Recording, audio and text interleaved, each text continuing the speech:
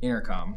Yeah, what if about you're it? comfortable talking about it. Yeah, 100%. Like, is there a comparison? The way I think about it is broadly, I don't think about competitors. That's my religion. I think about the customer. I love the Bezos quote. If we stay close to the customer and we keep our competitors focused on us, then we will win. From ProfitWell Recur, it's Protect the Hustle. A show about those who are in the trenches actually doing the work. I'm Patrick Campbell. And I'm Ben Hillman. And on today's show, how David Cancel went from building the precursors to Facebook, Threadless, and modern blogging to helping HubSpot and Drift reach hypergrowth through customer-centric product. Be sure to listen to the end of the episode for how you can get in on this week's book giveaway.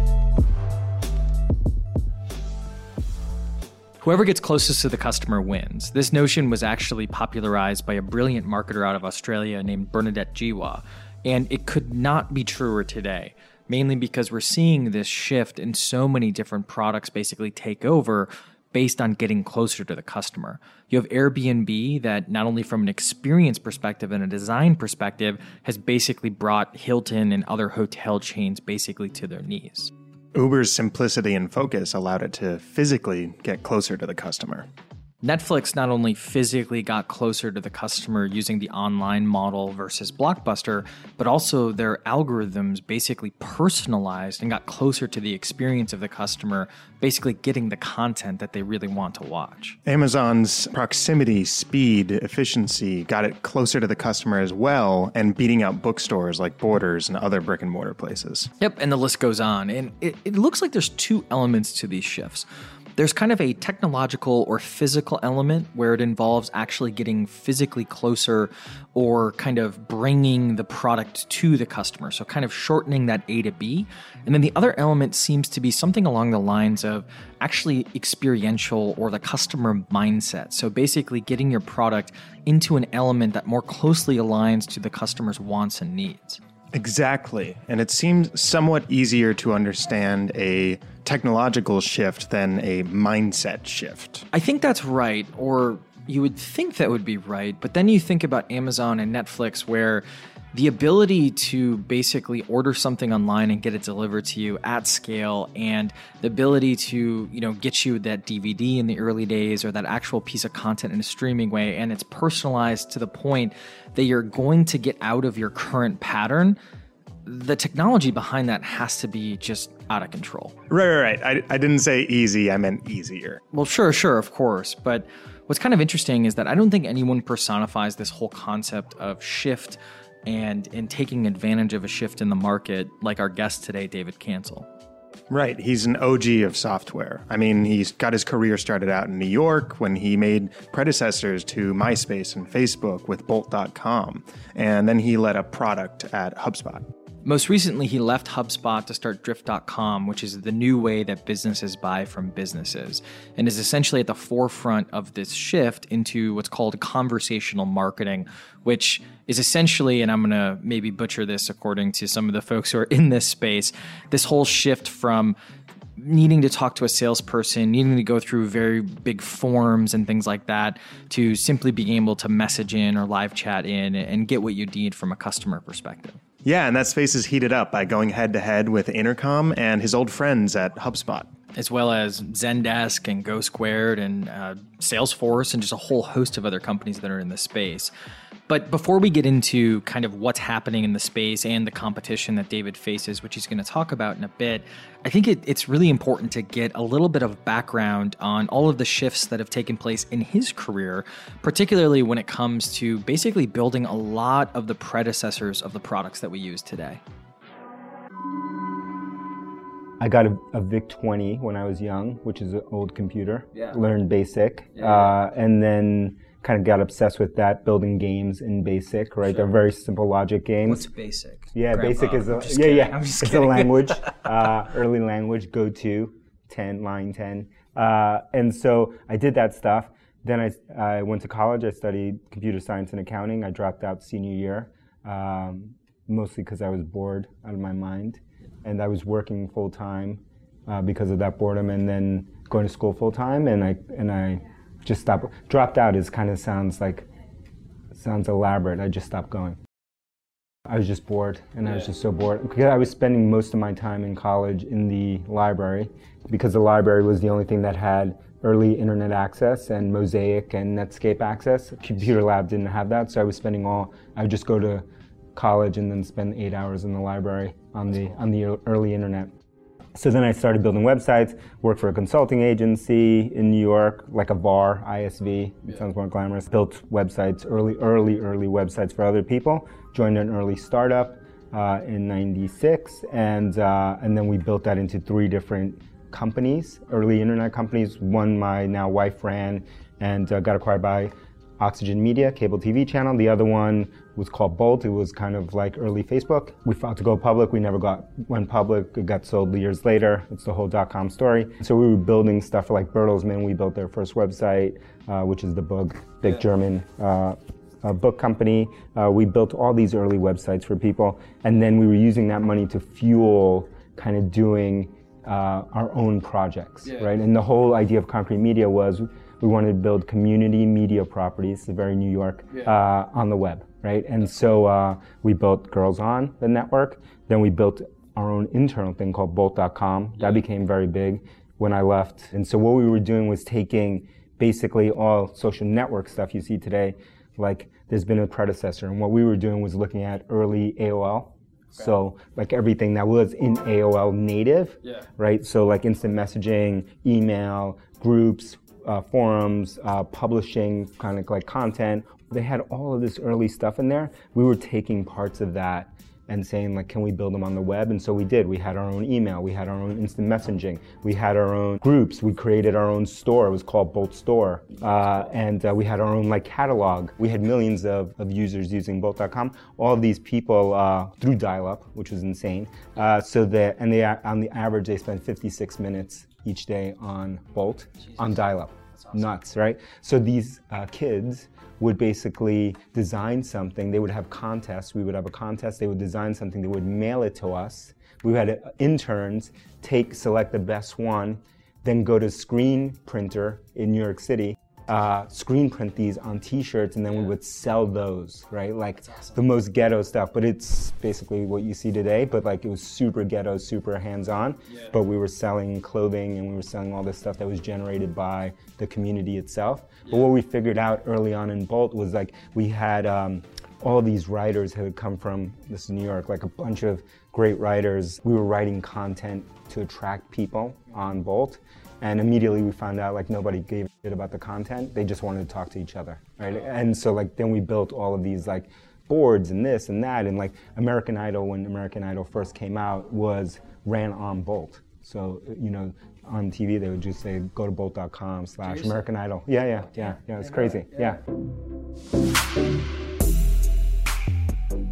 2 things. David's wife is clearly cooler than him, and we probably should have interviewed her instead. And the other thing is David's done a lot. That's right. He's one of these OGs of software where he's done all types of different stuff. But what I find most fascinating about his journey, and we didn't even get into the Lycos Labs part of the journey, Performable, or even some of the parts in HubSpot, is that everything that he talked about, from I did this, then I did this, then I did this, then I did this, was basically in a reaction to some sort of customer stimuli.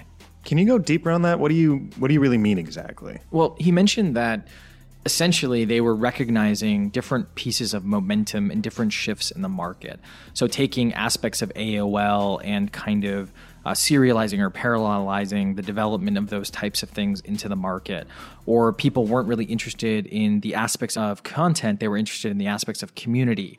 And essentially, it's less about him inventing the future or thinking, hey, here's this cool thing that I can go out and build. And it's more about recognizing what the future is and then having him go out and essentially shape it with the people that he worked with. And there was this shift that Performable and HubSpot basically recognized, where people didn't want cold calls anymore. And this is what Brian Halligan talked about a couple of episodes ago, where essentially people wanted a more inbound approach to essentially getting their products or buying software or just buying things in general. And at Drift, DC and the crew are basically recognizing a very, very similar shift into messaging that Intercom and a whole host of other people have been in and are kind of entering in, where there's this shift in communication and basically how people are buying products again. Right. I feel like this is kind of marketing speak, though. Oh, the world is changing. Buy our product. Sure, but there is something there, though. Okay, let's get into DC's point about how the world is changing and how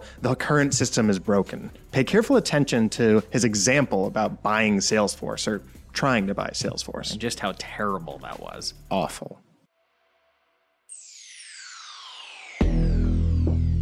Everything has moved from supplier company control to customer demand control, like the centers of demand. So in that world, we get to choose. Everyone's a buyer now. Yeah. Like, my progression was like, when I first built software, only a purchasing PO, purchasing agent or the CIO bought software. No one else brought software in a company. And then you move to kind of HubSpot era, Zendesk era. Now you're starting to see functional leaders buy software within a company, right? So it's a VP of sales can buy something because of SaaS. VP of marketing can buy their own stack. Boom, boom, everyone buys their stack. And now we're over here, I think, which is like, well, everyone in your company buys something, right? Like you could probably look at all the stuff that you guys use in your company. It's like pretty much everyone, not just the functional leaders, are buying things. Too many things. Are buying things, whether they're services, software, whatever, they're all buying stuff. And so it's not like, this is the implementation of the consumerization of IT that people have talked about for 15 years. Like it's finally happening now and everyone buys software. So now it's like, oh, we have to actually give a shit about like how they feel the experience is. And then at the same time, we think because of this shift that all the value now is in experience. Because everything that we buy, whether it's your sneakers right there, there's Nobles, or this watch or sweatshirt or cup of coffee or whatever, are actually the only premiums that we pay are for experiences. And now it's like, okay, we got to build software differently because the sales process, the marketing and sales and demand generation and conversion and revenue process, like doesn't make any sense in this world, right? Because that was built in this old world where it's like company has all control. You can jump through these hoops. You're not a field in my CRM yet, therefore I can't talk to you. You have not been scored. You have not been passed off to a person and qualified. You haven't filled out the right form. You haven't got 3 emails that I think you should read these 3 emails before we'll talk to you. Like all of these kind of like crazy rules that we developed in this last generation that we've just come out of don't make sense anymore. It's like insane. Because if I describe any of those things to a normal person, and that normal person is a buyer now, that's the big difference. They would just be like, what are you talking about? Why don't you just have a conversation with me? Why don't you just... Conversational marketing. Yeah, I just want to buy some. I'm just trying to buy. Can I give you money, please? Like we felt that way when we tried to, we started Drift, we tried to buy a license of Salesforce, right? The ultimate generation 1.0. And filled out, 15 field form, had, $35,000 ready in our hands, burning a hole in our pocket, spent a month filling out forms, trying to get someone there to please respond to us. That illustrates the issue that I'm talking about, which is like you as the consumer, you as the person who wants to buy something, have no understanding of what this company's qualification rule is before they decide you are worthy to talk to, right? Because they have some set that obviously we were failing, but I didn't know what they were. What did I have to exhibit? Did I have to go read some magic ebook before they would actually talk to me, or get 6 more emails before they said, okay, now your lead score is good, now we'll talk to you? It's just insane. So $35,000 a month of our time, many emails and frustration to try to get them. Get it, yeah, we actually did. Did. And you finally, still converted. Yeah. That's what's broken. That's what's broken. Yeah. Monopoly. Yeah, man, that Salesforce example really gets me. I mean, you remember that pricing page teardown episode that we did about Salesforce and how just terrible that example was. And I'll put a link to the episode in the show notes below. It's amazing how hard it is to buy something that you just kind of know you want, especially online. Like people listening to this who are buying physical goods, it's probably really, really easy. But when you think about any kind of B2B type software, and B2B, for those of you who don't know, is business to business, it's kind of fascinating. But what's more interesting to me is this whole shift in how we buy in general, because that's not only affecting B2B software, it's affecting consumer software, it's affecting physical goods. And I'm just kind of curious into how and why that's happening. Wait, what do you mean? Well, think about it this way. In the world of physical goods, we've seen this huge shift over the past 200 plus years. I mean, probably thousands of years when you really think about it. And there's a lot of things that went into that shift. But let's think about buying a particular product. Back in the day, there was probably one store in a particular town that I could go to get everything, right? It was the general store. And in a lot of ways, it was only in towns that might have been miles away from where you were living. Then in the evolution of kind of the Industrial Revolution, consumerism, post-World War II, and even through the internet age, basically we were living in a world where it went from one store to maybe a couple of stores to a department store to a mail order catalog, which was actually pretty innovative if you really think about it. And then all of a sudden with Amazon and kind of the whole dearth of the 90s and early 2000s, you had tons of different types of ways that you could buy stuff online that would actually get physically delivered to you. And so this shift concept, the technological aspect or the physical aspect of it, it's almost as if it's a lot of, hey, how do we shorten the distance between A and B? Right, and we're seeing that a lot now with the scooter companies like Bird and Lime that are popping up. They're littering the streets, but basically the point of those is they're trying to exploit the last mile of transportation. Exactly, but then there's this whole element of kind of information asymmetry and preference, where the internet gave us the ability to basically do our own research. So all of a sudden, we didn't have to trust salespeople as much anymore. Yeah, now salespeople can't lie to you. It's really become more of a relationship. Sure, but what's kind of interesting now that you got me going, Benjamin, is that we probably saw heavy relationships back in the day because there just weren't as many kind of people out there for you to buy products from, right? And then with mass distribution, mass consumerization, whether you look at it in software or retail, whatever you kind of want to think about, you all of a sudden had this novelty of speed and this novelty of delivery where I didn't have to talk to a human being. And I essentially could, just go out and buy that product on my own through a catalog or through the internet or whatever it ended up being. And then all of a sudden, that novelty started to wear off because there's a lot of competition. There's a lot of different types of catalogs, a lot of different types of physical delivery systems of this technology or of those products. And now relationship became more and more important again. A really good example to kind of think about is actually ATM machines. When ATM machines came about, everyone was really, really worried because they were like, oh no, there's everyone's going to get fired because robots are going to take over everything, right? And what ended up happening is that actually robots didn't take over. There were a heck of a lot more relationship managers in banking because all of a sudden now they had time to focus relationships on those things that required relationships, and the novelty of speed could be used for just kind of general banking. And so it's just kind of fascinating that this relationship ebb and flow. Right, and we've talked about this before, how you think that automation is going to kill everything. It's going to get rid of all the jobs. But like you said, automation has actually evolved the industry. It's given people more jobs. And we see this cycle of products in places like entertainment and retail, but we've also seen it in B2B software. Exactly. So what I find fascinating is that timing is a pretty important factor here, because a lot of these cycles almost seem inevitable. And when you think about DC's background starting kind of a precursor to Facebook and MySpace, that probably was a little bit too early, particularly because, the dot-com bubble came and there just weren't enough people on the internet to help them survive that bubble. And you see Performable was probably in a really good position in the marketing space, but HubSpot was probably in a better position and had the right momentum.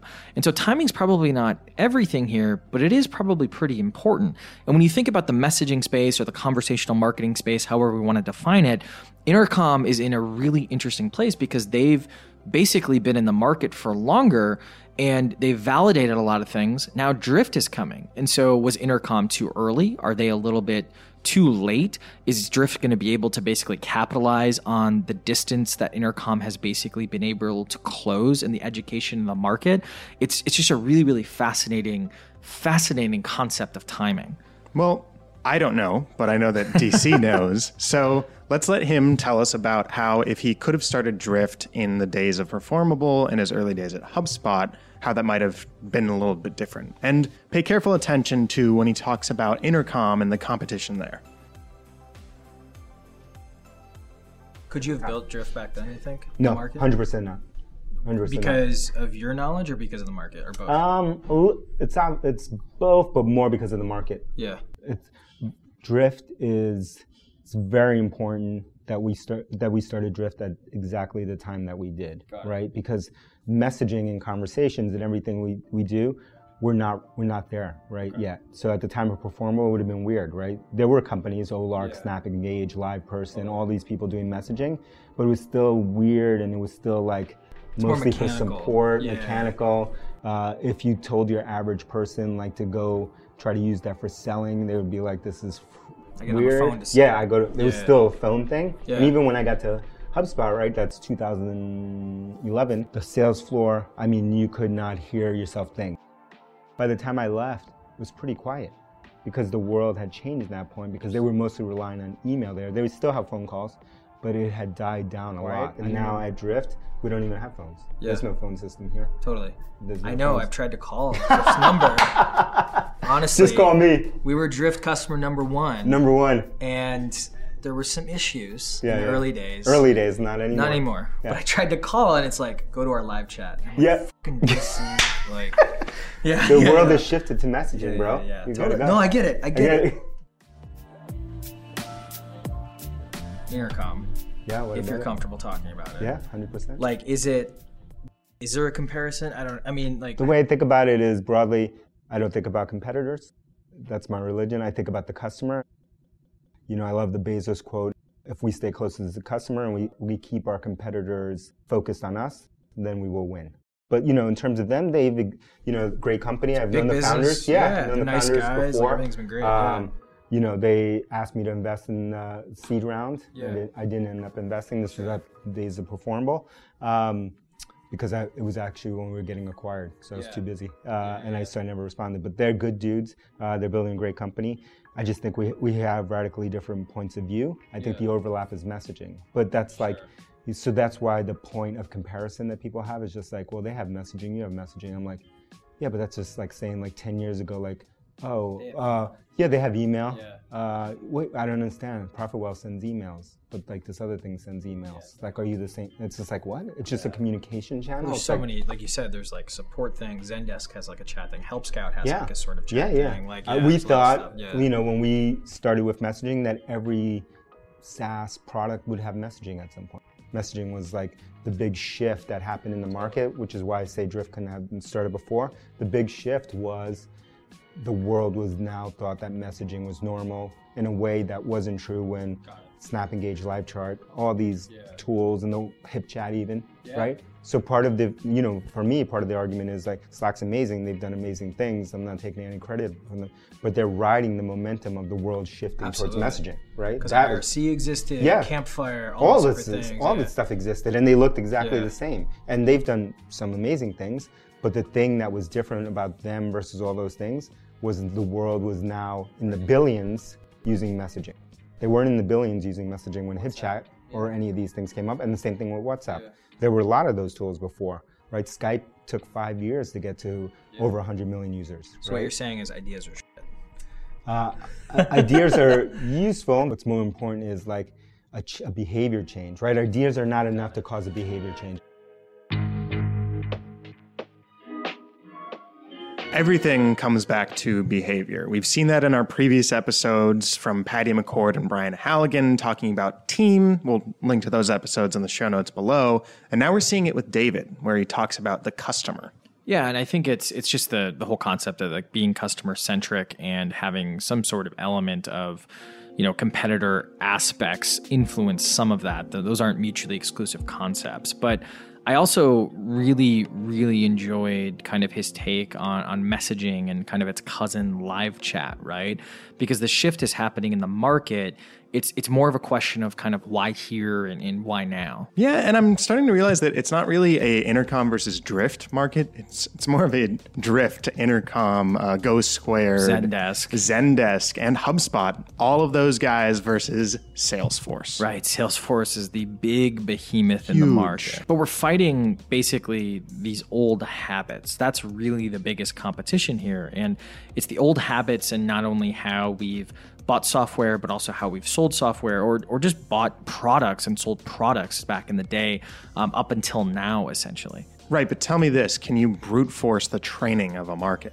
That's a really good question. I don't actually know. I think intuitively I would say no because we're talking about customer behavior, human behavior. There is also a technological element of this. Like when you think about the shifts from radio to television, or you think about the shift from kind of, more mass transit or walking to more cars, there was a technological aspect of this because the technology existed that allowed the human behavior to change. But at the end of the day, cars didn't become prevalent because of advertising and because of training. They became prevalent because people now had the luxury of wanting to go from point A to point B.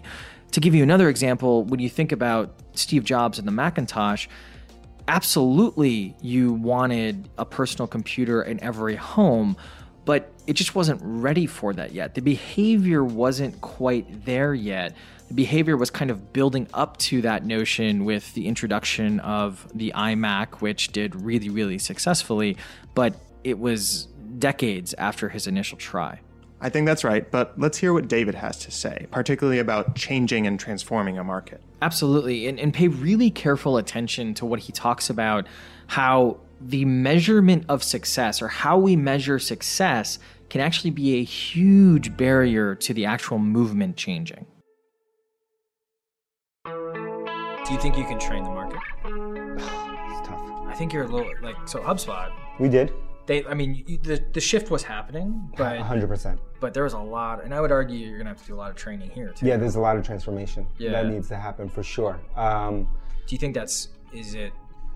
A little bit different. How do you handle that? A little bit different. So like at HubSpot, the transformation was towards creating content and inbound marketing, all that stuff. But that shift was happening in the world, right? Yeah, Google, blogs, AdWords, all this stuff, SEO, importance of SEO, all that stuff was happening.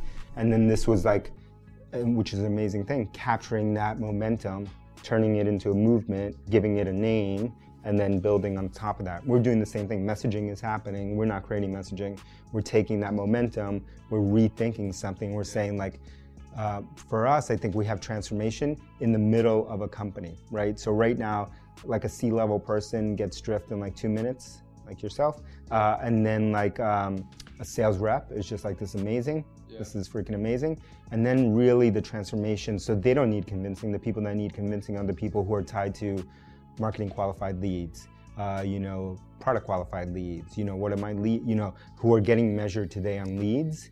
And so, we have customers like this who may be like, they've turned a visitor into a high ACV customer, like boom, immediately, everyone's pumped except the person in the middle, and they're saying like, how do I count this as an MQL?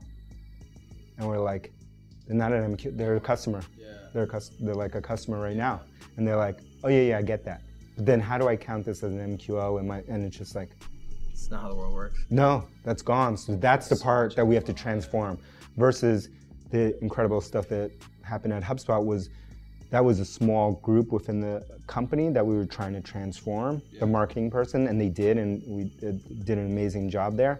But it wasn't like we had the C-level and the revenue generation part of the company already using it and saying like, yeah, I don't care about like how you count things or if it's SEO or not, I'm getting this thing. So I think we have that advantage. It still will be hard. All right, I'm a changed man now. It does appear that you cannot change a market. Maybe with a little bit of money, but really it's more about the timing.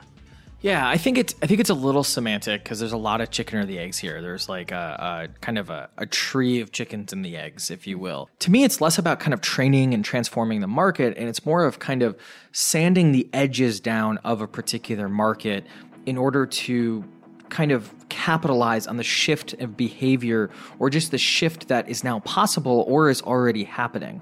And you think about Intercom, they're the ones who actually acted first. But now there's this race to kind of define the standards and define the nomenclature of this world of messaging in the case of Drift, Intercom, et al., to basically take on Salesforce, who's kind of in the incumbent behavior within the market. Exactly. And what I fear, and this is from an outside perspective, is that what it looks like is Intercom is more focused on technology, and their adversary, Drift, is more focused on customer-centric things like preferences. Yeah, the technology has to work though, right? And that's no small feat. I mean, I know Intercom is sending billions of messages at this point. I'm sure Drift is sending a lot. And so it's kind of interesting though, because again, we're back to that chicken or the egg. The technology has to work, and it's not an easy problem in the face of this behavioral change. Like most things, it's probably a balance of the two, right? And Drift can get a little bit more technologically powerful, at least from a product marketing perspective, and Intercom can get a little bit more conversational marketing focused in their marketing as well. And they're both doing each of these things. But I think that what we're talking about in the market here is about recognizing that behavior of that customer experience, of that customer centricity, and basically capitalizing on it. Didn't they actually refactor the entire HubSpot code base because the market was moving too quickly? I mean, the product couldn't keep up. Yeah, they definitely did. And for those of you who don't know, refactor basically means kind of rewrite or redo all of the code. That seems like the most basic definition that you can give. No, it definitely is, but it's impossibly hard. Even if you're 10 people, or if you're 200 people, or if you're thousands of people, it's extremely hard to rewrite an entire code base. Listen to David talk about refactoring when he took over HubSpot's product, and pay careful attention to how this impacted the entire team. You guys came in and basically just... It was kind of nutty. I mean, there's some good stuff, but you kind of like rewrote a lot of it, right? We rewrote 100% of it. Okay, cool. I didn't want to I didn't know if that was okay to say. But yeah, so we came in, so Performa got acquired by HubSpot. We went in, it was an amazing kind of case study. If you're a product founder, it was just like insane, because it was like, it really was a company that had hit escape velocity largely on marketing and sales, and the product was very weak. They would say that in their own words at that point, or non-existent in some ways. And so I had never seen that, right? Because as a product founder, you're like, you got to start with the product. Once the product's perfected, product market fit, now we're going to go scale. There was already scale. We were probably getting close to 30 million in revenue when we got acquired, something like that. High 20s, low 30s, something like that. And 200 people in the company got acquired, and I came in and said, like, the product's totally broken, the team is broken, so we got rid of 95% of the engineering, product, and design team that was there. Holy cow. Went to zero, and then rehired that team, and then it was like, holy crap, we got to rebuild all of the software. So all of the software that existed, little by little, we just like deleted, and we were already at 5,000 customers, and we went to 17,000 or something like that when I was there. And then ultimately went public, but like we had to like rewrite all this stuff, rebuild the entire team, and do those two things at once. Like it's impossible. I don't know how it happened. It happened though. It happened in 3 years. We did that. I feel like that. I can't think of any other successful refactoring. Yeah, I'd never. We did the things that other people didn't want to do in the refactoring, and just like bloodbath, like everything out.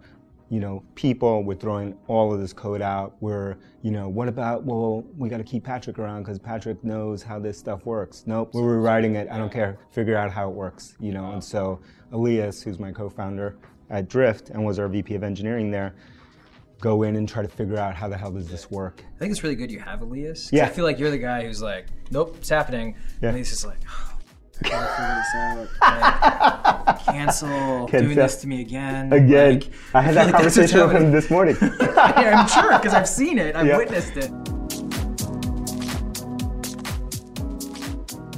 What was it kind of like managing not only that conversation with, especially non-engineers they're like, everyone's gone and we don't know what's going on, but even with the board, and I know Dharmesh and Brian are like really like, great at the culture stuff. And sure, they were super supportive. I'd say the only reason that it worked was the board saw it coming. The board knew it had to happen.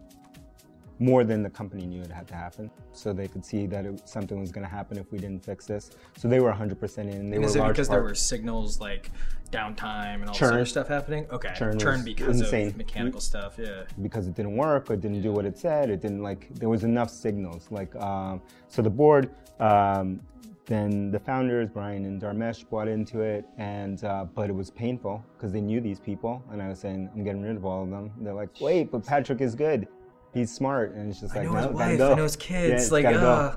It's gotta go. It was just too far gone. And then the other thing that was a positive was actually the rest of the organization, marketing, sales, and services were completely supportive of what we were doing in product, because the engineering culture, the product, and what was happening had gone so far bad, right? Had gone so far out there that they felt like they weren't being listened to.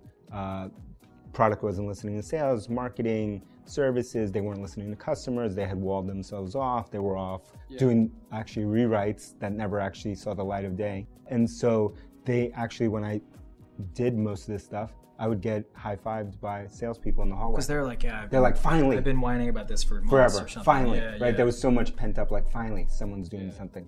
If anything, it was more senior people were like, holy, this is a Well, lot. because it's a lot. A right? lot. Yeah, and that's not the environment that they No. committed to when they came. No. And so, yeah, I was known as Don Corleone. By the, For more reasons than just this, let's be honest. But yeah. I learned that's this awesome. later. Don't go in a room with him. You're not coming out. Yeah. This is So from many the things I engineers. want to ask that I can't. Yeah.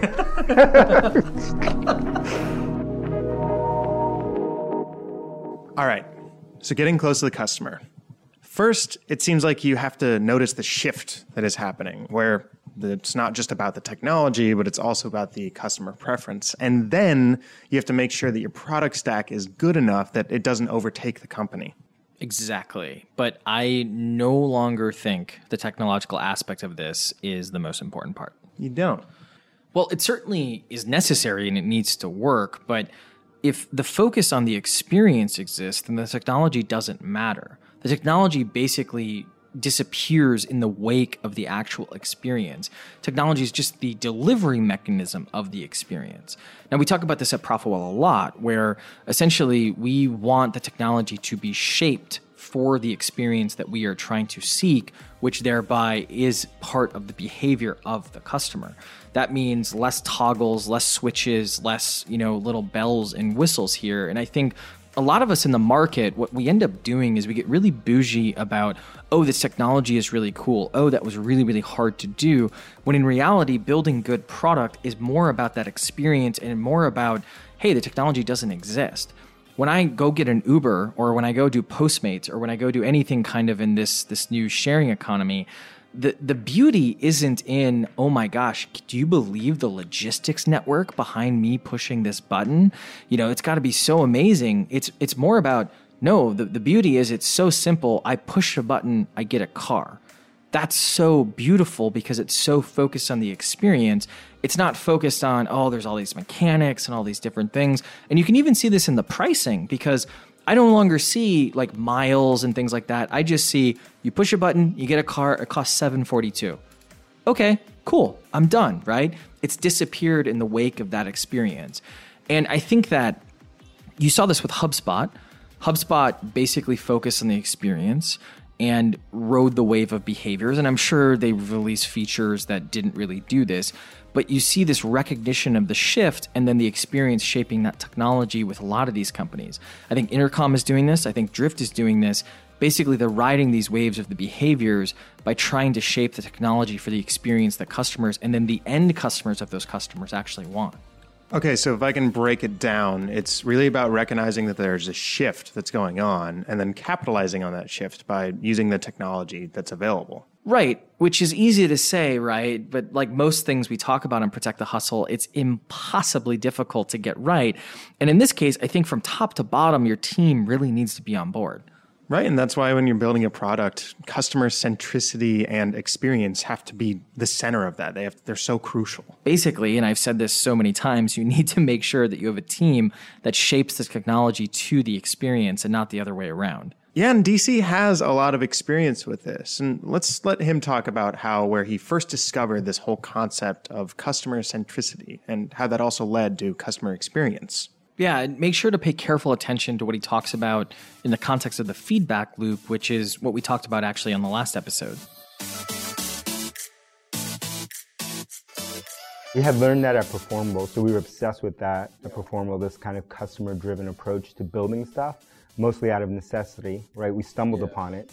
That's not the way I did things before. We stumbled upon it because we didn't have enough people on the team to do support. So one day I was like, we all need to do support, and so we all were on the phone, email back then, doing support, including every engineer who cried and whined and didn't want to do it. To customers. Yeah. But then I noticed I stumbled upon a discovery, and that discovery was if the engineers heard things from customers directly, they took action. And if they heard it from Patrick or someone else on the team, they're like a little bit more skeptical. They weren't buying into it. They were making excuses. Patrick, you don't understand. We need to re-platform in order to change that link to blue. Like, it's complicated. But if 5 customers in a row were saying the same thing, they were just like, forget it. I'll just fix it right now. I'll just fix it right now. And I discovered that because I was lobbying. I had been trying to get something done, and there was pushback. And then all of a sudden it was done. And so I asked, why did that happen? I talked to the 3 customers. I just fixed it. And I was like, holy shit. If they hear it directly, which then made sense, right? Because then it was oh wait, this is just a feedback loop, right? We shortened the feedback loop. It was like feedback, response, feedback, learning. And it was just like, okay, can we build a system that's just around a feedback loop? Elias and I are both entrepreneurial, aka don't like being told what to do. And so we were like, can we build an environment that's just built that way, where it's just like things are as close to the customer. In that case, no one else has to tell you to do something. And so I'd say Performable was an experiment, but we didn't know if it would scale. We were just like 20 some odd people when we got acquired. And then at HubSpot, we scaled the team to 200. And so it actually could scale. The structure of the team. Yeah, the structure of the team that's built around the customer could scale. At Performable and at HubSpot, we always built for a persona, right? We built for the marketer, Marketing Mary, or the marketer, or this person, or whatever. And so what you would do with a persona is you would discover a persona, you would have real versions of persona, then you would learn everything about the persona and build software around that persona, which was an improvement to the way that I had done things before, which is start with a technology, look for applications of the technology, and then build more and more technology and just look for applications. This was persona, and so we're building around and discovering. And then now what we're doing at Drift is totally different, which is we're building for the end user customer experience because we think that's the most important thing. And so how do we build things around that end user customer experience that makes selling and marketing better? And if we can do that, then we will change the way the marketing and sales team actually works and the whole structure. But we're starting at a different perspective of where we're going. Experience is everything. And in order to understand that experience, you need to get closer and closer to that customer to understand their behaviors, to make sure that you're building the right experience for them. You can't train this, or at least it's extremely difficult to train this, because the movement of behavior is so strong that it's extremely difficult to capture it. But you can shape it, you can transform it, you can sand those edges of that experience down by defining the terms and defining the standards of the behavior that's already happening. And you also need to recognize the shifts and the trends that are happening. I mean, timing, it's not just necessary, but it's the whole ball game. It's not easy, but capturing lightning in a bottle never is. And this is why you need your team moving in unison with one another, basically marching against the customer as the arbiter of success through the outcomes of them using, or in a lot of cases, not using your product. And if you focus too much on the technology, you might end up building something that's really, really cool, but that no one really ends up using, and you end up failing. Or put another way, whoever gets closest to the customer ultimately wins.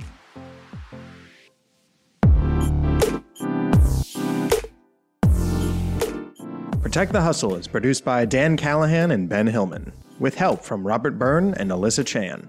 Written and produced by Patrick Campbell. We are giving away copies of Bernadette Jiwa's book that popularized the notion of whoever gets closest to the customer wins. All you need to do is head over to iTunes, give us a 5-star review, and leave a nice, healthy comment. Screenshot that and send it to patrick@profitwell.com, and we'll send you your much-deserved copy of the book. This week's episode is brought to you by Mixmax, powerful analytics automation and enhancements for your outbound communications. Mixmax.com.